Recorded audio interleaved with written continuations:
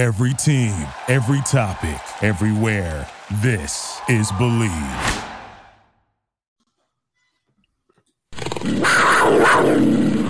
Garoppolo. Thrown down. Brian Burns gets there. Spider-Man. What a pass rush by Burns. See how quickly he got to the edge and got This is Desmond Johnson on the Bleav and Carolina Panthers podcast, here on the Bleav Podcast Network, the #1 podcast network for professionals. Do you Bleav? If you enjoy the show, please subscribe and rate the show on iTunes. We're available in your favorite directories: iTunes, Spotify, Google Play, Stitcher, Luminary, and TuneIn. You can also find us at Bleav.com and at Bleav Podcast on Twitter.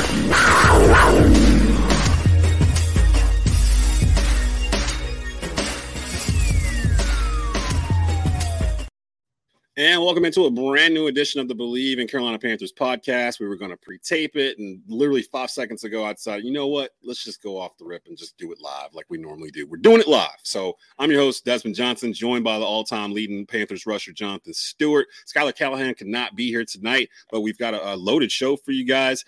Sam and Chris from the Perfectville podcast from Bleav Podcast Networks. They are the podcast hosts for the Miami Dolphins. Of course, you know, we've got the Miami Dolphins this Sunday, 1 o'clock. I believe that's on Fox. I'll double check that before we're out of here. So we've got that going on. Former offensive lineman for the Carolina Panthers, Frank Garcia, who was actually Frank Wright's center back when Frank Wright was starting for the Carolina Panthers. He's going to be on a little bit later. He's going to talk to us a little bit about Frank Wright, the offensive line, the issues we're having there, things that he's seen that he might want us to take a closer look at. So we got a loaded show. Of course, you know, on Carolina Panthers, and it's – I'm almost afraid to ask it, Stu. If you're familiar with our show, you're well aware that we have a segment called Tell 'em Are You Mad? And I'm pretty sure there's a lot of I feel like I open this the same every week. See, there's a lot of angry Panther fans out there. So yeah, I'm gonna tell you why we mad, son. I'm gonna tell you why we mad, son. Just hit us up in the comment section like you normally would. The YouTube channel, youtube.com/@Tobacco Road Sports Radio, or underneath the Facebook watch. We've got brand new social media channels for you guys to go follow. Follow us on Instagram at Bleav in Carolina Panthers. Follow us on Twitter at Bleav in Panthers, and follow us on Facebook at Bleav in Carolina Panthers, so you can get exclusives. We'll be throwing clips out, things of that sort from over there. Before we get started with the guys at Perfectville, let's get a quick read from our sponsors over at Bet Online. Football is back, and Bet Online is your #1 information source for all your sports wagering info with all the up-to-the-minute stats, news, scores, and matchup breakdowns. Get the latest game odds, spreads, and totals from the NFL and college football at your fingertips with Bet Online's real-time updates on statistics, news, and odds. From Week 1 all the way to the college football playoff and Super Bowl, BetOnline gives you access to the best football promotions and contests available anywhere online. Head to the website today or use your mobile device to get in on the action. Remember to use our promo code Bleav, that's BLEAV, to receive your 50% welcome bonus on your first deposit. BetOnline, where the game starts. And normally where we start is the box score, where we go back and look at what we did the previous week, Panthers and the Lions. We're not going to do that. We're not going to do that this week. We're not going to do that to y'all. Y'all already spent the past 2+ days dissecting what went wrong, what went right, yada, yada, yada. Stu, I want to concentrate on this Miami game and get into the bye week. It feels like we need to buy. We need to buy in the worst way. How was your 2 days after Sunday, sir? Because Panther Nation going through it. They're going through it. I mean, it was good that I was actually in California with my family on vacation on fall break, so it was actually probably good that I wasn't necessarily here to really deal with the woes of being a Panther fan right now. But man, it was hard to watch, because I mean, obviously we're struggling in the depth department across the whole board, but what you want to see is with a team that's been struggling like we have been struggling and growing, potentially growing. Like when I say grow, that's a good thing because sometimes growth hurts, right? Growing pains. But what I don't like is seeing us take steps backwards. And that's the impression right now that I feel is happening because I don't really feel like there's the right chemistry going on within, the coaching staff, I feel like the locker room is depending on the coaching staff maybe a little bit too much because you got younger guys filling in spaces that they're not really used to. I mean, it's a struggle, man, being a Panther fan. You show up, Sunday, whether you're at home with your family, and you expect to be entertained. And I know that the product on the field right now is not something worth, watching as a Panther fan.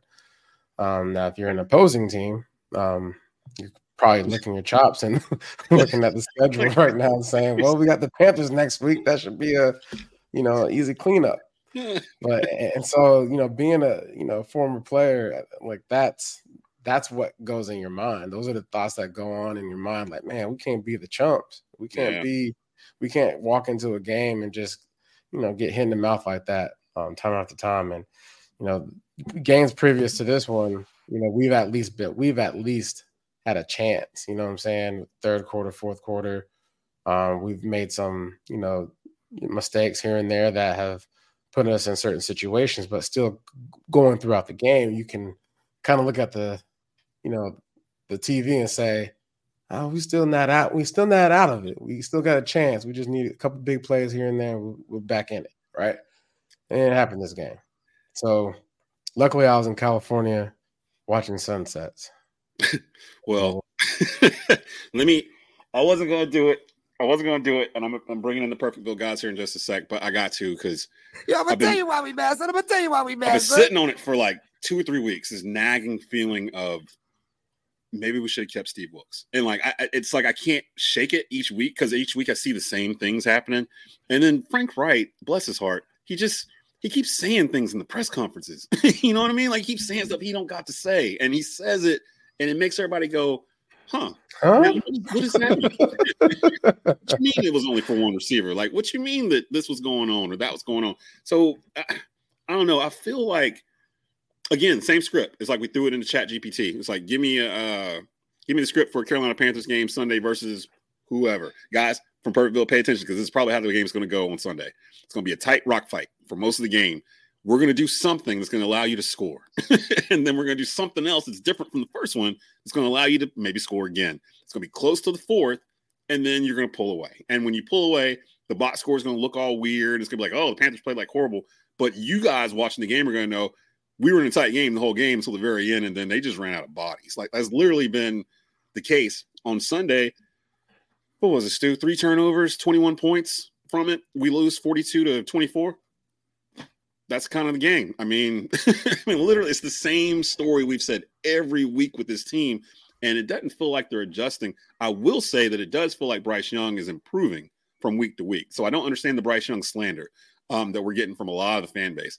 A lot of Frank Wright slander, a lot of David Tepper slander. Panther fans are going through it. But the Panthers are going to play the Miami Dolphins. We're going to talk a little bit more of that when Frank Garcia comes in a little bit about the Panthers and culture and everything else. But while we got the Perfectville guys here, tell us, what's it feel like to win football games, guys? Because it's been a while. Good for once. Yeah, it feels great. I know you guys are mad. I'm happy, man. I'm having a good old time this season. I will say this: Frank Reich looks like the store manager of an auto parts store, and he's trying to sell you some sort of carburetor that you're like, I don't need it. I just bought a carburetor from you last week. He's like, you need, there's one carburetor, you need that carburetor. Like, he doesn't look like the guy that you're gonna trust. Is he not? I mean, I feel like you can't trust a backup quarterback from the Buffalo Bills. That's all I'm saying. Wow. But hey, man, listen. Look. Hey, I can't hate on Frank Reich. I played with his brother for his brother Joe at Wingate University. So there you go. Save your boy Sam. Saving him, Jonathan. You don't know this, but I live in Charlotte. I'm just in Indian Trail. I'm just south of Charlotte. Oh, word. My son plays for Sun Valley High School, and he's playing Thomas Davis's son on Friday. TJ Weddington. So it's gonna be a big game. What's how old is your son? He's a sophomore. He's a running back and outside linebacker. Okay. We're 7-0. So big game against Weddington. 6-1. It's gonna be good. I might need to come out. Yeah, come on out. Let's go. What class is Sun Valley? Sun Valley's 4A. Oh, okay. They're the same conference as Weddington. So wow. My son and TJ Davis have been playing against each other since Pop Warner. So they're the same age, growing up together. I've seen TD at all the Pop Warner games and stuff. Weddington and everything like that. So this is a big game. They're 6-1, we're 7-0, and I played at Wingate University for Joe Reich, which is Frank's brother, and Sam ain't wrong about what they look like. What we coaching wise, I mean, come on, you got a rookie quarterback, Bryce Young. You did things at Alabama that like Tua. We're going through the same thing. It's like it's Alabama quarterback's actually going to do something in the NFL, and Tua's taking a couple of years, but he's doing it right. So, I'm still going to give Frank, in my opinion, like a year or two to like get this thing running because I mean the talent around him is not 100% great. We got injuries and like we said off air, Desmond, like you guys have lost a lot of close games that have got pulled away at the end because I live here in Charlotte. I've watched a lot of you guys' games. So, I'm not coming in this game thinking it's going to be a steamroll. Honestly, I was more confident in the Giants game than the Panthers game because the Panthers, they're pissed. They haven't won a game yet. I hate playing against a team that hasn't won a game yet because you come in there and you overlook them. We got the Eagles coming up. We got the Chiefs coming up. It's very easy to overlook the Panthers at home. So I'm not writing this off as a big time victory as I did the Giants game last week. No. And look, I was just, if we're judging coaches by how they look, we are not in a position to say anything to anyone because based on the looks of our coach, he would have been helping Jonathan Stewart with the audio problems that he was having earlier. He looks like the IT manager of a software company, right? Like you can't judge the book by the cover in this case. But that being said, I as a longtime Buffalo Bill hater, anytime I can get a chance to throw a dig at a former Buffalo Bill, I'm going to because they beat us, and I can't say anything else other than take shots at their looks, apparently. But no, look, the Panthers. I've always enjoyed the Panthers. I'm not from North Carolina. I live in California, actually. I'm originally from Oregon. But I like the Carolina Panthers when they came in. They've always seemed like that franchise, especially early, that gave the San Francisco 49ers fits. And I don't like the San Francisco 49ers, so I always appreciated them. I've always rooted for them from afar. You guys are going to get better. I mean, look, say what you will about Nick Saban. I have my thoughts on him, but he has turned Alabama from really the Ohio State of quarterbacks to almost a quarterback factory when you look at who has come out of there recently with Tua. I mean, I'm not a big fan of Mac Jones for a bunch of reasons, but, he had some success, at least his rookie season. I have a feeling that the Alabama quarterback change, Jalen Hurts is another one there. I mean, they're really good. They're turning into really good pros. So if I was a Carolina Panther fan, I would just preach patience when it comes to Bryce Young.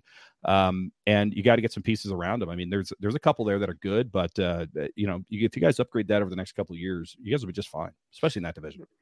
Okay. I mean, we feel that way, but we also are like, it's week 6. Like we still got what 11 games to go in this season, and like our fan base has gone from wanting to trade off Christian McCaffrey, wanting to trade off DJ Moore, a lot of them wanted to trade Brian Burns, and now it's like it feels like to me a lot of them are stuck on this not having a first round pick. Like that's what their mind is shifted to. So, well, we don't even have a first round pick. So we'd be fine with losing all the games if we had our first, because then we could draft Caleb Williams or whoever. And I'm like, this team doesn't need a first round pick. This team needs a bunch of thirds and fourths. Yeah. Like they need depth. Like, And what people fail to realize too is like you don't turn a team around based off of one draft pick. Mm-hmm. You know what I'm saying? Like that just doesn't happen. Now, a multitude of different transactions in the offseason, getting the depth, having a starting quarterback, having a solid defense with depth.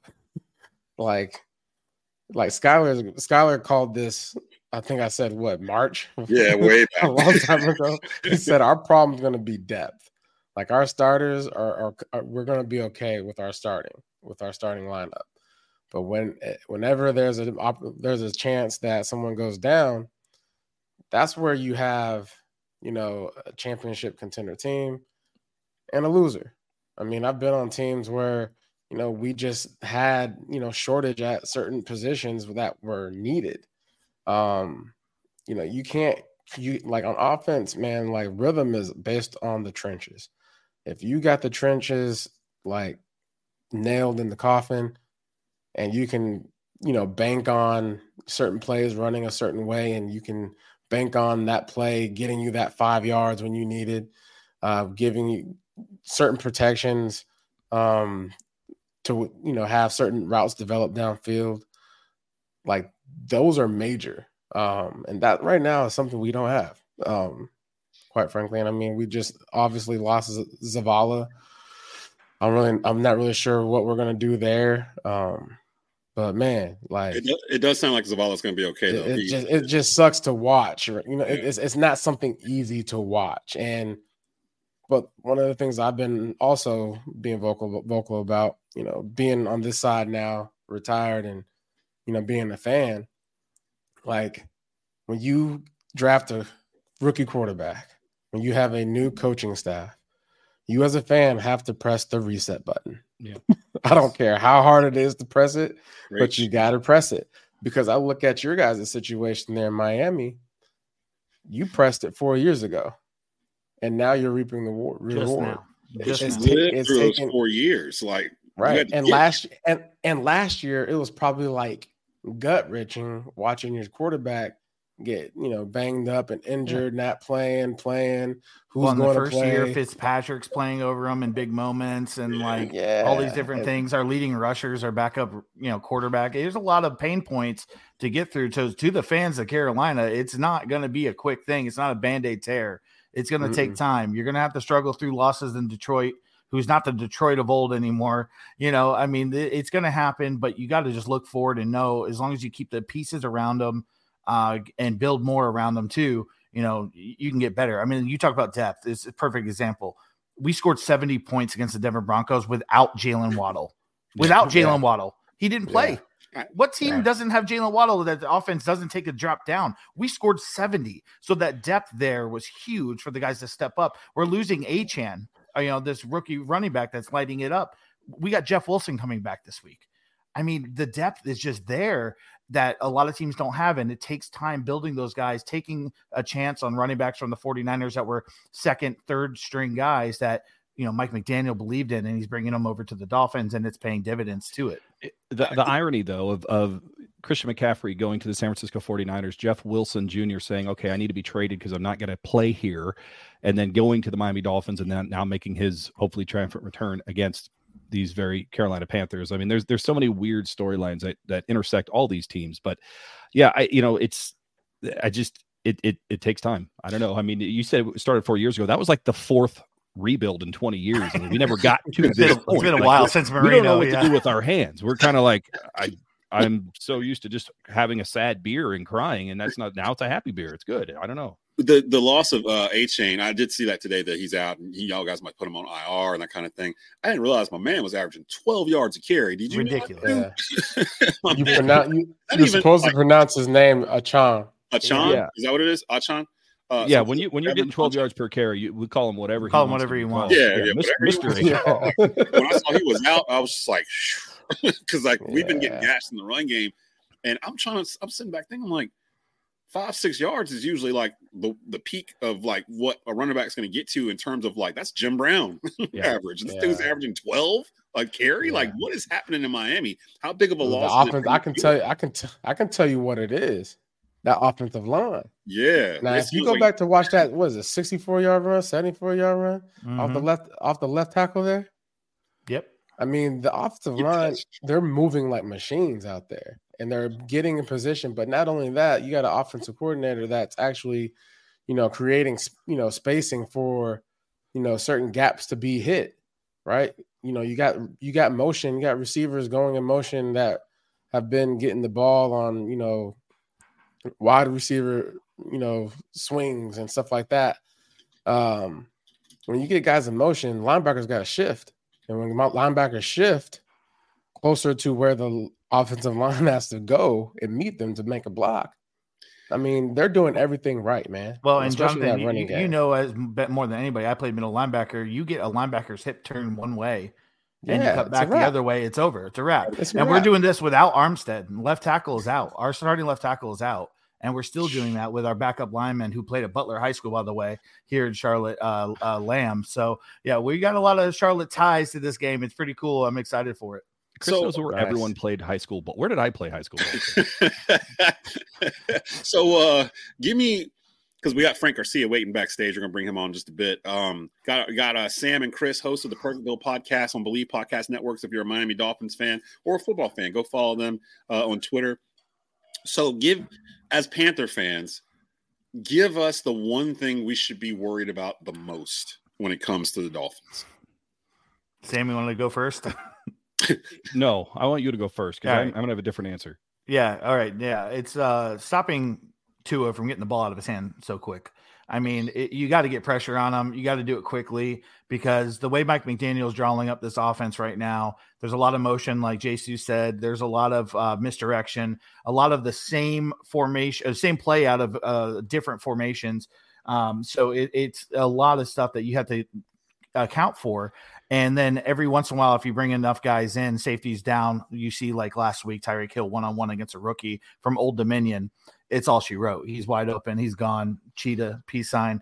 It's pretty tough. And you got, we lost H-Hand, but like you still got Mostert that's running hard. Jeff Wilson's possibly back. You got to force, in my opinion, the best way to do it is how the Bills and Patriots did, is take away the pass. And that is to go maybe 3 safeties over the top and force them to run the ball. But you got to hope you have the team to stop the run. It's tough to stop our offense, and I'm not being biased. I mean, literally, we have more yards than any team in history in the first 5 games. So it's very tough to stop this offense. If I was the defensive coordinator, which I have been in the past for my son's football team, I'm taking away Tua's quick read and trying to get him to hold the ball and pressure him and force him to beat you with a run. But at that point, they're still a good running team, so I don't know. Yeah, I mean, there's so many looks and pre-snap motions where, I mean, they have 2 halfbacks back there, and all of a sudden Jalen Waddle is motioning, back to where a halfback would be, and you have 2 halfbacks that are put out where Jalen Waddle would be. If I'm a defender, I'm like, I give up. I quit. I'm not doing this anymore. It's too confusing. And then you have all the motion going one way after the snap, and yet a change going, the other way. It's just like, okay, I don't know. So here's what I'd suggest. And I mean this because we do this on our show, and we've been doing this a long time. We drink heavily as Dolphins fans because we had no choice. We have an official drinking game with every single matchup, and this will be no different on our show. If you guys want to tune in and get your own bingo card, as long as you get a bingo, you win, but you probably are going to be hungover. But look for the things that are going to happen during this game. We're celebrating Zach Thomas, current Hall of Famer, recent Hall of Famer. If they show Zach Thomas and some combination of Sam Mills or Luke Kuechly on the screen at any time, you take a drink. If they show Bryce Young and Tua Tagovailoa at Alabama or embracing before or after the game, you take a drink, stuff like that. And it just makes the game so much more fun, especially if it is a bad outcome for your team. You won't remember it in the morning as long as you play the drinking bingo game. So that's what I would recommend, is just have some fun. I was about to say advice, because I think we could have used you for the last 4 years. Yeah. As far as like what we got some experience, man.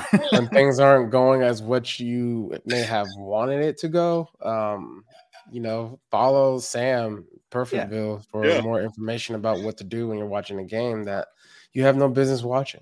Yeah, I mean, our show is basically you waking up on Christmas and realizing it's December 26th. Like, we will keep it real for you. And I gotta share the story because I know you guys gotta go. And Chris was a part of this, so he'll back this up. But we went to a Thursday night football Carolina Panthers Miami Dolphins game back in 2009. Which, by the way, when I was telling my friends in my fantasy football league, the okayest fantasy league ever, they're like, please make sure you thank Jonathan Stewart for 2009. I'm like, okay, will do. So there it is, check mark. Good. But Thursday night game, Ricky Williams, D'Angelo Williams, Jonathan Stewart, Devon Bess, Chad Henne is out there throwing it for the Miami Dolphins. Yeah, there you go. So I'm walking into the stadium. We had the best fans in the world, Carolina Panther fans, just having a good time drinking, having, just fantastic time. Walking into the stadium, there's a very drunk Miami Dolphins fan chasing his head, just stumbling all over the place, right? And he's getting ready to fall. So I picked him up, and I literally picked him up to move him to save his, I'm not going to say life, but let's say life for the sake of the story. But as I picked him up, he goes, "I'm king of the world." And he throws his hands up like Leonardo DiCaprio in Titanic. And he hits me right in the tooth. And the tooth just exploded like a firework. And Sure Chris did. is there. And Chris is with his wife. And Chris was like, "That sucks, buddy. My seats are down here. Have a good night." So I had to go sit somewhere else with a busted tooth. And I was like, I don't want to feel another ounce of pain. So please keep giving me Jack Daniels until I get on a plane tomorrow and go home. This is a week before Thanksgiving, by the way. So I had to show up to my grandmother's house with one less tooth. And she's like, "What happened?" I'm like, "North Carolina happened, Grandma. I don't know." And she almost sent me back. Who won that game? Dolphins won. Dolphins that game, won. yeah. But it was a very close game. Ricky Williams had a run that was crazy. Ricky Williams broke the record for the longest time between 100-yard rushes because he had been Ronnie Brown's backup and suspended and things like that. Ronnie Brown was hurt, so Ricky actually got 100 yards rushing that game. And D'Angelo Williams is mic'd up after that and told him, he wears 34 and everything like that because of him. So that was a really cool game. And I'm glad we were there. Man. The originator, well, not the originators, the ones that made Wildcat vogue in the NFL. Those Miami Dolphins squads with was Ronnie Brown and Ricky Williams was there, and then Patrick Cobb got in there. I'd like to say that D'Angelo Williams for the Panthers was, a trailblazer for that department, though. Yeah. Matter of fact, you know what? You're right, because we were doing it the year before. Like before the other, the national media caught on, we had started doing Wildcat with D'Angelo was running it. Well, they're actually doing it in Arkansas because we had ran out of quarterbacks at one point. Darren McFadden was doing it over there. But I will say thank you. I will give you guys credit. We appreciate you guys doing that for us. That helped us that season. Thank you. We appreciate it. We got to get Sam and Chris out of here. Go follow them on Twitter, the Perfectville Podcast. Go follow all the Bleav podcasts. There's one for all 32 teams. I Bleav there's a former NFL player attached to each one of those, so definitely go check them out. Miami taking on Carolina. Please don't drop a 70 burger on us, or like Shannon Sharp said, a 50 piece with 20 flats for free. Don't do that. We don't want it. No. Hey, Jay Stu, see you at the Weddington Sun Valley game Friday, man. I'll say that again. You see you at the Weddington Sun Valley game on Friday, man. That'd be good. I bet that atmosphere. Yeah, that'll be a nice game to go to. I'll have to talk to TD about it. I'm sure. Yeah. Oh, he knows all about it. I know it. I've seen him out there. All right, guys. Well, appreciate it. Good luck to you guys. Thanks, man. Yeah, good luck. Hope both teams get out of it healthy, and I hope we got a good game and a Panther. But good luck Sunday, guys. Yeah, thanks. We're gonna be so we're gonna get Sam and Chris out of here. We're gonna bring in former Panther center Frank Garcia, who's joining us here on the Bleav in Panthers podcast. What's going on, Frank? How you doing? Not much. How you guys doing? Pretty good. How you doing, Frank? What's up, Stu? Man? Good, man. How's your drop foot? It's hanging in there. I'm trying to survive one day at a time, as long as I get out there and golf a little bit. But it's made coaching difficult. I'm coaching over at Charlotte Catholic right now, so okay.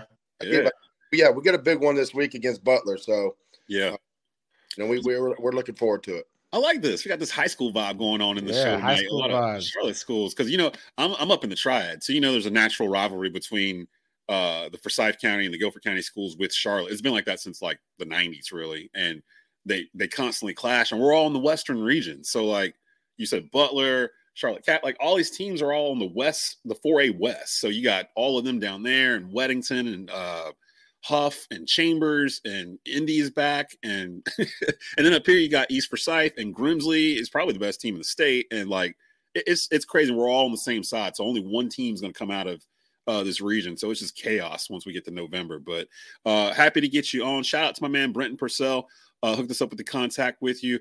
I wanted to bring you on primarily because you were a Panthers center and guard from 95 until 2003, if I'm not mistaken. So you were actually Frank Wright's center.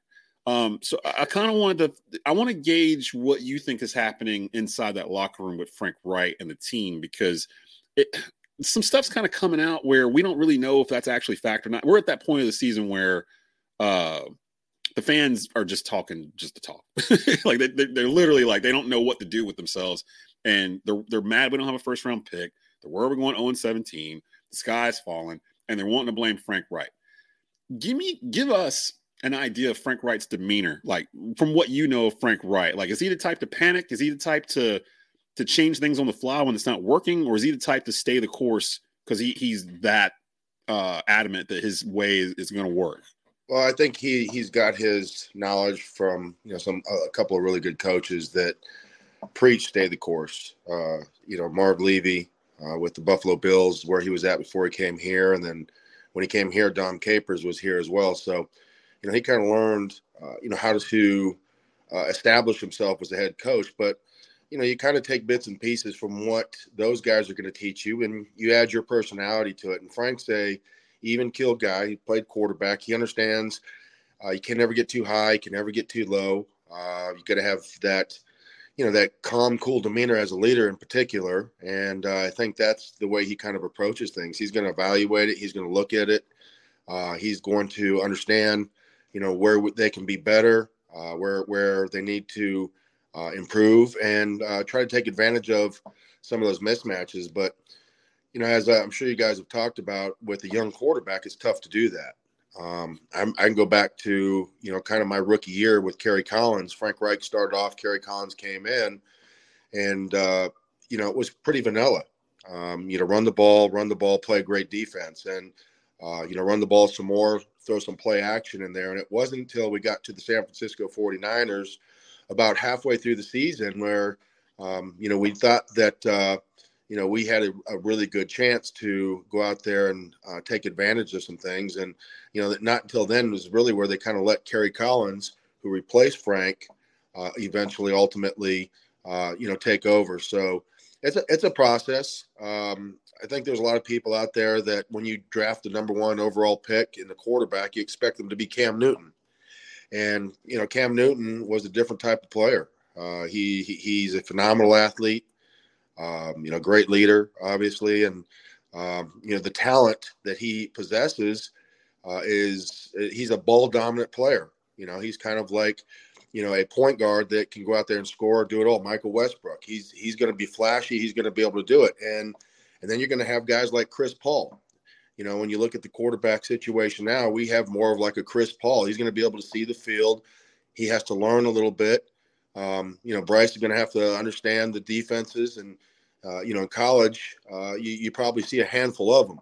So when you get to the NFL, things change up a little bit. And it's, probably going from like algebra to physics. So, that's the difference in the level of play because there's so many different types of defenses. So you can't just give a guy a book and expect him to go out there and make things happen. It's going to be a learning process, and he's going to have to make some mistakes. And he's kind of cutting his teeth doing those things. And I think that it's hard for us as fans because we're paying a lot of money to go to those games to be patient. So I get it. I get it from the fans' perspective, but it's when you have a quarterback that's young, it just puts pressure on everything else. It's kind of a trickle down effect. You have a coach that's young that's kind of still learning his quarterback. So you have a lot of young things that aren't really matured yet, and they're real green. So it's going to take a little time for them to develop that chemistry. On the offensive line, they have some good players. They don't have dominant players. So, they have to maybe kind of establish what type of identity they want to have. But ultimately, it starts at the quarterback. But I think Frank Reich probably gets too much blame. It's like the quarterback coach. Wins, you get too much credit. Losses, you get too much blame. That whole adage that has been said forever. But I think it's just a learning process. And heck, when you let a guy like Christian McCaffrey go and DJ Moore go, you have a little talent deficiency. And I'm not saying these guys that they have aren't great or aren't good, but they're not great. Christian McCaffrey was a great player. Oh yeah, might be an MVP candidate this season. Yeah, he is a great player, and you're seeing what he's capable of doing when you have an established team around him that you can bring a quarterback in that has had a little seasoning and just go out there and get rid of the ball. He makes guys around him better. And right now the Panthers don't really have that type of player on the offense. They don't have another guy out there that's going to take pressure off of somebody else. So, it all falls on the quarterback's shoulders right now. And I think he's done a pretty good job, to be honest with you. I know that he's had some, costly turnovers. Again, those things are going to happen. But I think if you're evaluating him for the most part, it's kind of what you expect, in my opinion. So I'm going to get Stu in here in just a second to ask you some questions as well. I do want to address this comment in the comment section here. We are live across all of our platforms tonight. Zaire Kefa, I hope I pronounced that right, said, the thing is, this owner and coaching staff sold us on the fact that we were just one quarterback away. We have, in fact, gotten worse this year. That's the shocker. To a certain degree, I agree with you. But, I mean, we in week 5 now. We got to let that go. Like, you know what I mean? Like, yeah, you know what I'm saying? Like, yeah, they did kind of phrase it like, yeah, we can parachute a quarterback in here and we feel like we can be a playoff team. They were wrong. So, like, we need to, like, kind of let that go. I understand, Zaire, that you were sold a bill of goods that is not what you're getting back from the kitchen right now. But yeah, they're selling tickets too now. I mean, you have to understand that too. They're trying to get fans excited about. Yeah, they're not trying to push you away like that. They're not trying to lose football games. Like they really honestly thought they're not gonna start the season off saying, "Hey, fans, we're gonna be 6-11 this year, so just be patient with us." Like, listen, I got a question for you, Frank. Yeah. When it comes to this running game, like when things are going the way they are going, it helps to have a good running game. What about the Carolina Panthers running game do you see deficiency? Not just the obvious of like, the offensive line depth. Like, is there anything in the sense of like scheme? Yeah. The type of runners that we have, using, maybe our weaks to our strength. I don't know. Like you being at that position at the offensive, front. Yeah. Like, what would you like to see? That's a great question. I love a team that has some physicality to it, that can line up and hit you in the mouth, get some good double teams, run behind those double teams. But there's nothing better than when you have a lead back, an H blocker or a fullback. That's right. The H back's kind of, where, teams are going now. But when you look at the teams that are running well right now, the Niners, the Eagles, right? They have a scheme in place that they're able to move guys off the ball. But I think a lot of that is, it's like I said, it's kind of a trickle-down effect. When you look at teams and how they're going to play the Panthers, there's nothing really that scares them. So when defenses start creeping up and putting 7, 8 in the box, those gaps and holes become tighter and smaller because there's nothing that they fear expanding that defense. There's no speed out there that's going to expand it. Yeah. So guys hunkering down up front, playing heavy run, and it's really hard at any level, at any team, when you have to run the ball to be able to run the ball. So if you're going to do that, you got to have a 240-pound back like yourself. You got to have a guy that's going to be able to break tackles and make holes. And Miles Sanders is a good running back, right? But his success last year was based on 2 receivers for the Eagles and Jalen Hurts, a guy that could spread the field and basically be a third running back in the backfield that could spread the field and open that defense up. On top of that, you look at the Eagles' offensive line, they're probably the best in the game. They're physical, they're athletic, and they get after guys. They run that H block. They have a good scheme. So I would say the one thing that I would really like to see the Panthers do would probably be, especially in short yardage, is get a fullback or a bigger back. They had that guy last year in Dante Foreman. Yeah. I thought that was a big loss for the Panthers this year.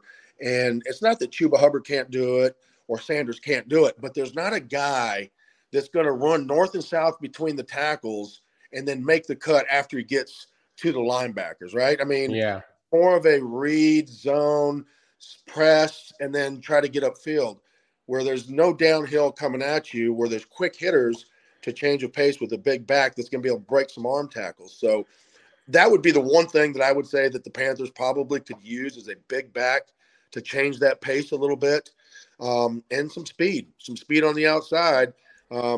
Because like I said, I don't think the offensive line is terrible. I don't think the scheme is bad. I would just like to see, a little bit more attitude, I guess. And, the only way you're going to do that is by practicing. We've got a former Panthers center, Frank Garcia, joining us here on Bleav in Carolina Panthers. Skylar Callahan couldn't be with us tonight. He'll be back with us next episode. Frank, you were with the Panthers from the inception, 1995 through 2003. So you've seen some of the highest of highs in franchise history and some of the lowest of lows. You were on the 96 team that got all the way to the NFC championship round against Brett Favre and the Green Bay Packers. But you were also on the 2001 team that bottomed out and eventually led to us drafting Julius Peppers with that first round pick, number 2 overall.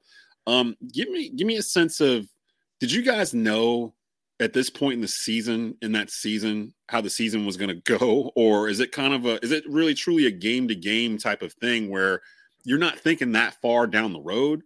But for me, I feel like if you're in there and you're seeing this stuff happen on the field, it's got to start creeping in your head. Like, yo, what are we doing? Like, what are we doing? Like, what are we going to do to fix this? And if it can't be fixed over a certain period of time, that I guess that doubt or something starts to creep in. I don't know. You guys have played at this level. I have not. So for both of you, what's it like? Because Stu, you've been on teams like that too, with this franchise.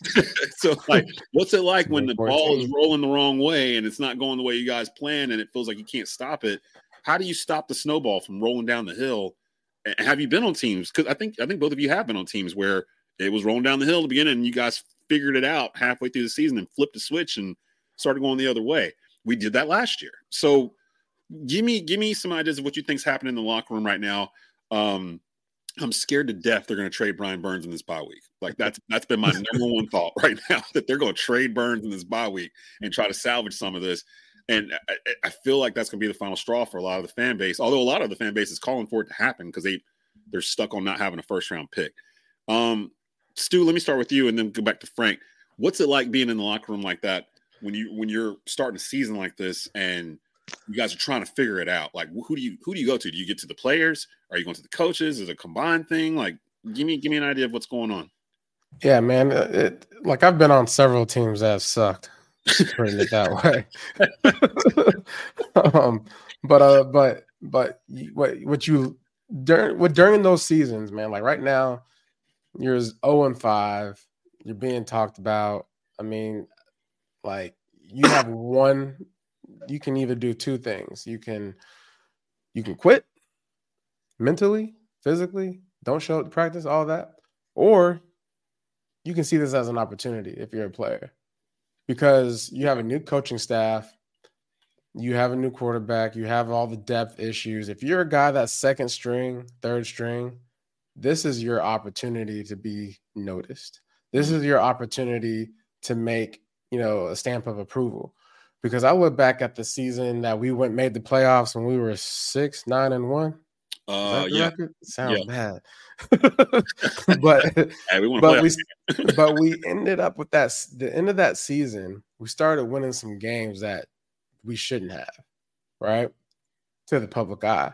But like within that locker room, there were guys that you started noticing, like, man, this guy's in it for the right reason. He's playing for something bigger than just a paycheck. He's playing for his family.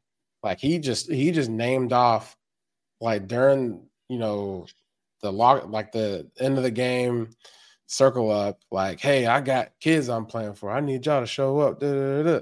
Like when you get veteran guys that are leading young men in that locker room in ways that is opening their mind to like the bigger picture, you got to figure out what you're playing for. Are you playing to be seen or are you playing to win? And if you're playing to win, why are you winning? Why do you want to win?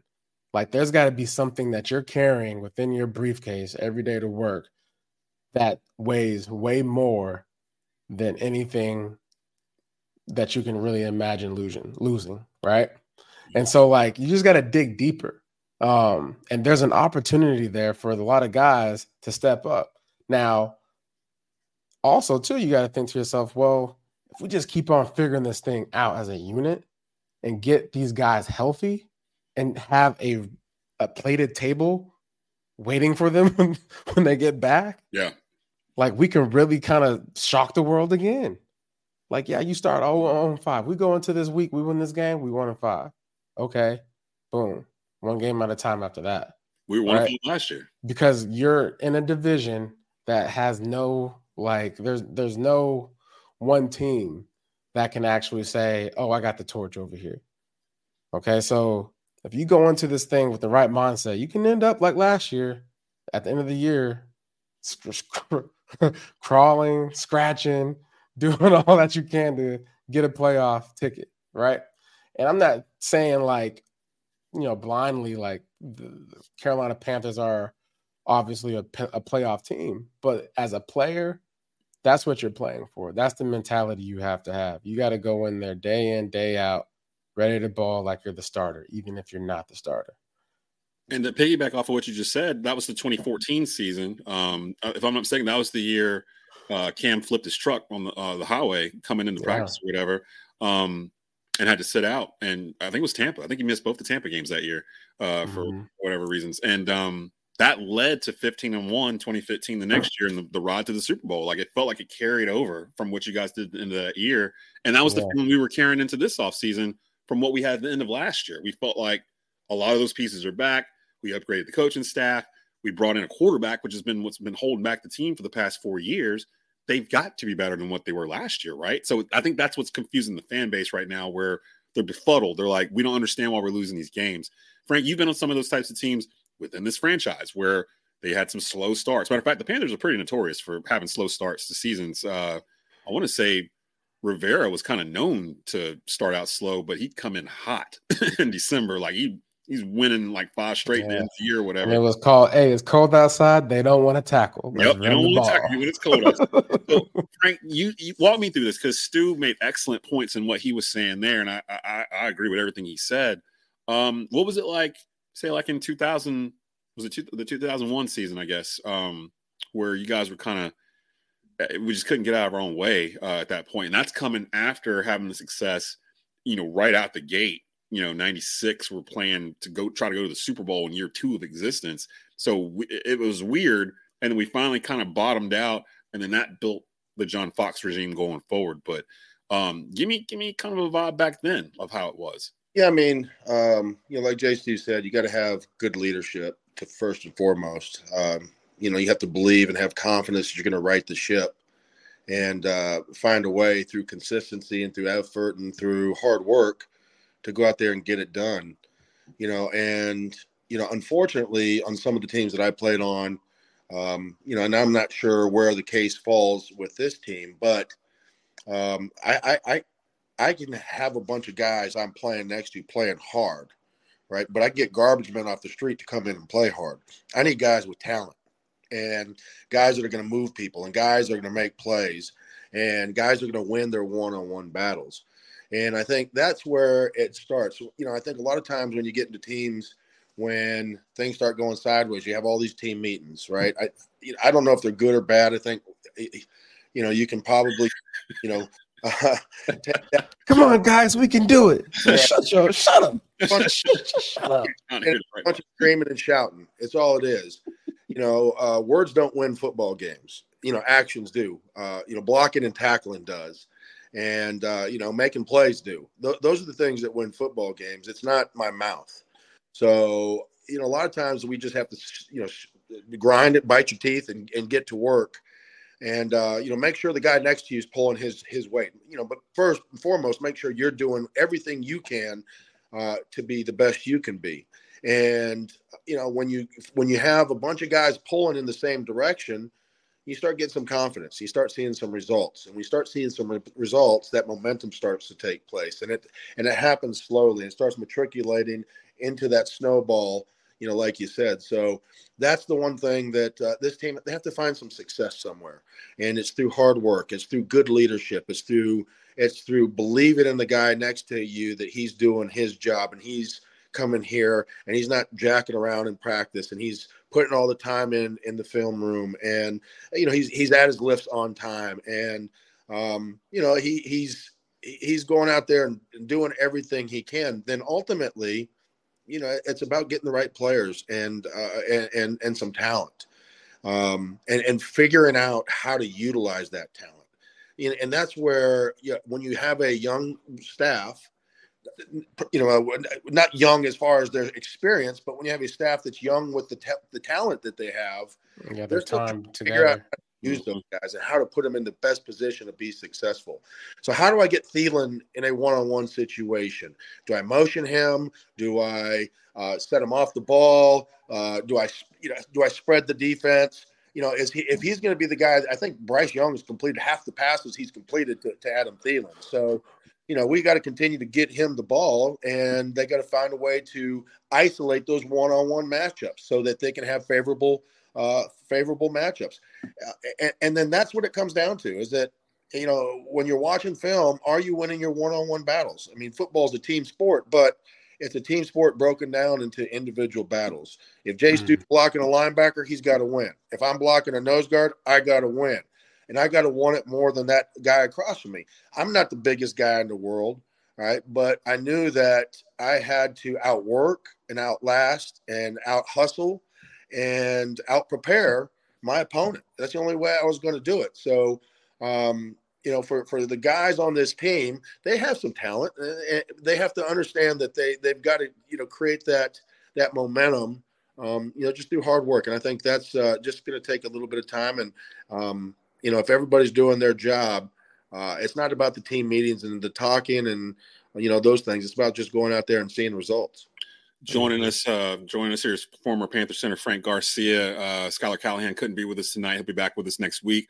Real quick before we get out of here tonight, guys, we've gone 5 weeks into this season. Who's the team that's impressed you the most around the NFL right now? Well, I think for me, without a doubt, it's the Niners. Boy, I watched that game. Yeah, that Cowboy game. Listen. The Cowboys. I told y'all about the Cowboys. What I tell you about Desmond? Didn't I say it? Look, now I didn't realize the Cowboys were going to just stay home. Like they literally listen.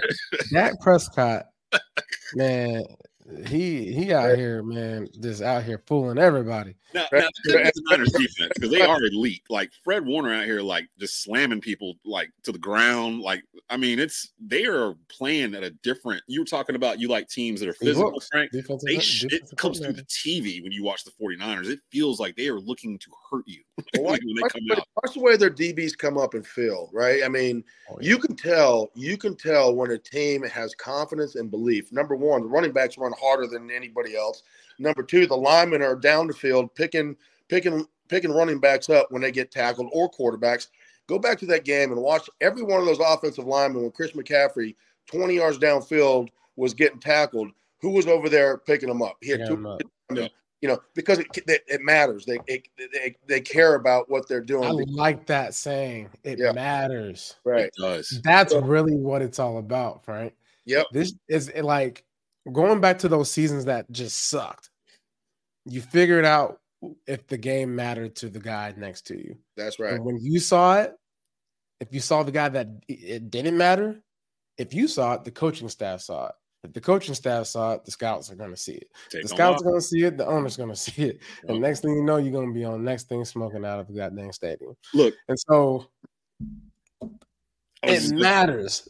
The 49ers out there just doing it up because they know what it felt like last year to be so close. But Jay, too, their best players, it matters to their best players. And when the players are out there setting I played for the Rams too. When it's the Marshall Faulks, when it's the Ozzie Keems, when it's Orlando Pace, when it's Torrey Holt, when it's Kurt Warner, when those guys are the best players and the leaders of the team setting the example, Aeneas Williams on the defense, Grant Winstrom, London Fletcher, when those guys are setting the example, everybody else on the team has no choice but to follow suit because there's nobody to point to. Well, if I'm playing hard and the guy making the most money isn't, but he's making the most money and it doesn't matter to him, that's a bad message to the rest of the team.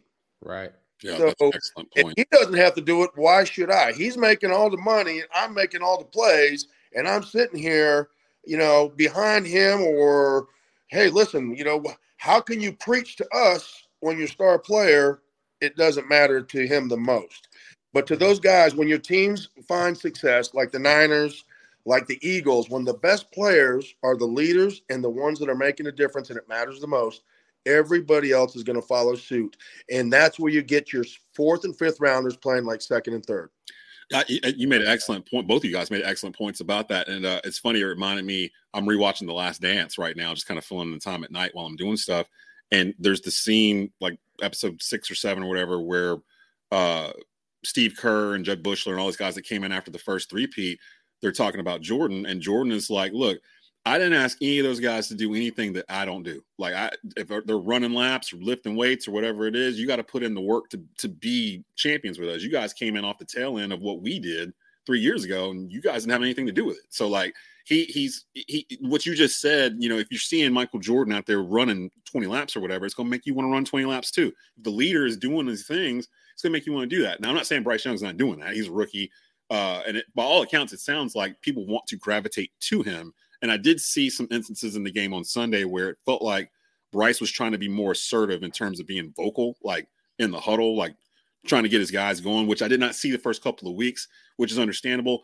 he's starting to get comfortable. I don't really feel this whole Bryce Young is not playing well vibe. In fact, it feels like he's getting better. I think he's playing really good. I think he's still making I think a lot of errors that are being made with the picks and stuff like that. That can be a mixture of a lot of things, right? That routes, it can be bad routes. It can be, not confident in the protection. It can be all types of things. I mean, that would be thrown his way. But yeah, Bryce right now is playing to what we should have expected. Yeah. You know what I'm saying? And I think everyone going into this year their expectations were that, we're going to be the 49ers. No, the 49ers are the 49ers. It takes time to establish that dog, that alpha, right? Yeah. That's what Tom Brady, he didn't come out with that. He earned it. Yes. Because when he came in, the defense was really the stars of those Patriots teams. That's right. And Brewskis and those guys. Yeah. That's right. But he started commanding excellence from everybody else. And the Michael Jordan factor, the Kobe Bryant factor, the Wayne Gretzky factor. Hey, we're going to do this, and I refuse to lose. And if you're not, he had if you're not going to do this, then you're not going to be on this ship. If you're not pulling in my direction, then you're gone. So that's where Bryce Young eventually will earn that, right? But it's really hard for any rookie to come in there and establish that with veteran players. Let me ask you this before we end. This will be the last one here. Unless you had something else before we get out of here. Again, presented by Bet Online. You can catch us every Tuesday in the season. I forgot you said you also played for the Rams as well.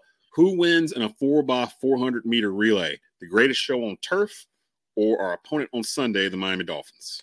Oh gosh, they got Tyreek Hill, but we had speed everywhere. All of our linemen could run too. So. Big O. They're getting compared to him. I haven't heard anybody get compared to the greatest show on turf until this year. Like even the Chiefs never got that comparison. And these Dolphins are getting right now. I mean, Tyreek Hill he's a cheetah. I mean, his stop and start. Everybody runs 4-3 at that position. Let's be honest. That offense and defense. The DB the running back Mostert is fast too. Oh, the kid, the guy. Out. Yeah. But the difference is in which the speed in which you play. And the stop-start in which you get out of your breaks. I mean, there's nobody keeping up with Tyreek Hill. And I know the guys before you said, "Hey, let's get up and press." No, hell, no, you ain't pressing Tyreek Hill. You can't. That sounds like a bad idea.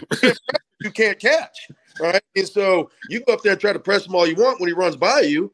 And that's where a guy like Steve Smith and Tyreek Hill and all those other guys are going to be, just difference makers. And, why they can do things the way that they're doing them right now. They open the game up for everybody else. They make it easier to throw through those windows underneath because the gap is so big between the linebackers and the safeties because they have to play so deep to keep things in front of them. And then they just eat you up underneath. So the greatest show on turf was fast. We had a lot of playmakers, and we had a trigger puller that knew where to go with the ball right away. So we played faster. They may be faster as far as stopwatch. That 99 Rams team is one of my favorite teams of all time. Just because Marshall Faulk was one of my favorite players of all time. Marshall Faulk was my favorite. Yeah, man, I love some Marshall Faulk, which is probably why I love Christian McCaffrey too, because he's kind of the same type player. Yeah, same type of player. Yeah. So, Panthers, Dolphins, 1:00 Sunday. I've said it all year. I'm waiting for the week when it actually happens. Usually, Carolina has one game every year. We're not supposed to have any business winning, and we win that game. I don't know if it's this week. I hope it is. Going into the bye week with a win. That'd be a good confidence one. Yeah, it'd be great. We were on third and fourth string cornerbacks, and we beat Miami. That would be something to talk about. And then we have the bye. So we haven't even discussed what we're going to do during the bye week. We'll figure that out when we get to it next week. But we got to get out of here. We're up against it. Shout out to the Perfectville podcast that came on with us, the Bleav and Dolphins podcast hosts, Sam and Chris, that joined us in the first half of this. Shout out to Frank Garcia, who stopped by tonight to give us a little insight on what's going on in the locker room. And I love high school football talk in this one too. Like we got a little bit of everything. So appreciate everybody. And of course, my man, Jay Stu, all-time Panthers leading rusher in the house, here with us tonight as well. So anything else you got, Stu, before we get out of here? No, man. Just pray for good health. Pray for Frank Garcia's team this weekend. Charlotte Catholic. Yeah. Y'all are 4-8. Yeah, we're going to need who's your dog on the team? We got a couple. We got a kid going to Notre Dame, tight end. So okay. They keep some kids. Give the ball to him. Yeah, he's our tight end H-back, so we're going to try to get him the ball as much as we can. And, So we're gonna put this in the air now. If Charlotte Catholic and East Forsyth see each other in the Western playoffs somewhere, which is a very good chance they could run into each other, I'm gonna come find you. We're gonna see each other and get to meet face to face because I do the radio for East Forsyth, and they're always in the thick of things. So, man, that's 3 weeks from now. Like we're literally almost through the season. This is crazy that we're past the halfway point already. So, but yeah, so we'll get out of here. We'll be back next week. You can catch the audio version of this on the Bleav Podcast Network, all major podcast platforms. The video version of this is out. Again, go sign up and follow us on our new Instagram, Twitter, and Facebook pages. Just look up Bleav in Carolina Panthers. You'll be able to find us there and start to follow us there for exclusive content, things of that sort. So for Jonathan Stewart, for Frank Garcia, for the Perfectville Podcast, and for Bleav Podcast Networks, we are out. This is the Bleav in Carolina Panthers pod presented by Bet Online. Keep pounding. Thank you for listening to Bleav. You can show support to your host by subscribing to the show and giving us a 5-star rating on your preferred platform. Check us out at Bleav.com and search for BLEAV on YouTube.